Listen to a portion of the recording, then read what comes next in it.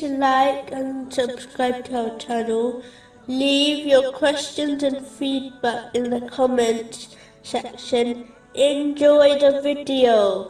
The next wisdom behind tests and difficulties is that for those who possess true knowledge, it leads to much happiness.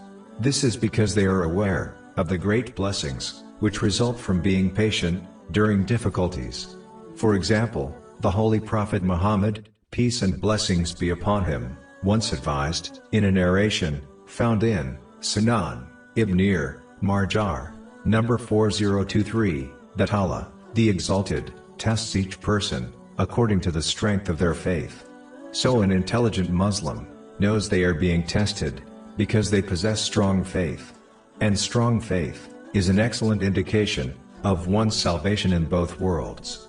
Another example is found in a narration found in Jami Tirmizi, number 2402, that on Judgment Day, when the people who did not face great tests in the world observe the reward given to those who patiently endured tests, they will wish they faced such difficulties during their lives on earth, such as having their skins cut off with scissors.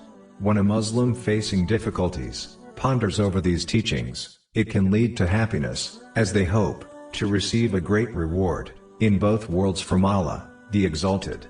This is like the one who happily swallows a bitter medicine in anticipation of the joy which good health brings. The next wisdom behind tests and difficulties is that it can lead to true gratitude of Allah, the Exalted. This is when one internally acknowledges that each blessing they possess has been granted by none other than Allah, the Exalted.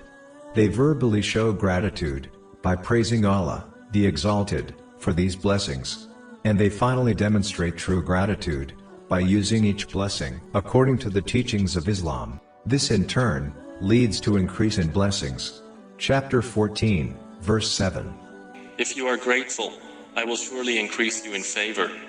When one temporarily, and even permanently, loses something, such as their good health, they are more likely to appreciate its value, and therefore use the blessing and other blessings correctly, which is true gratitude. This appreciation of blessings, in some cases, does not occur without one facing difficulties and tests first.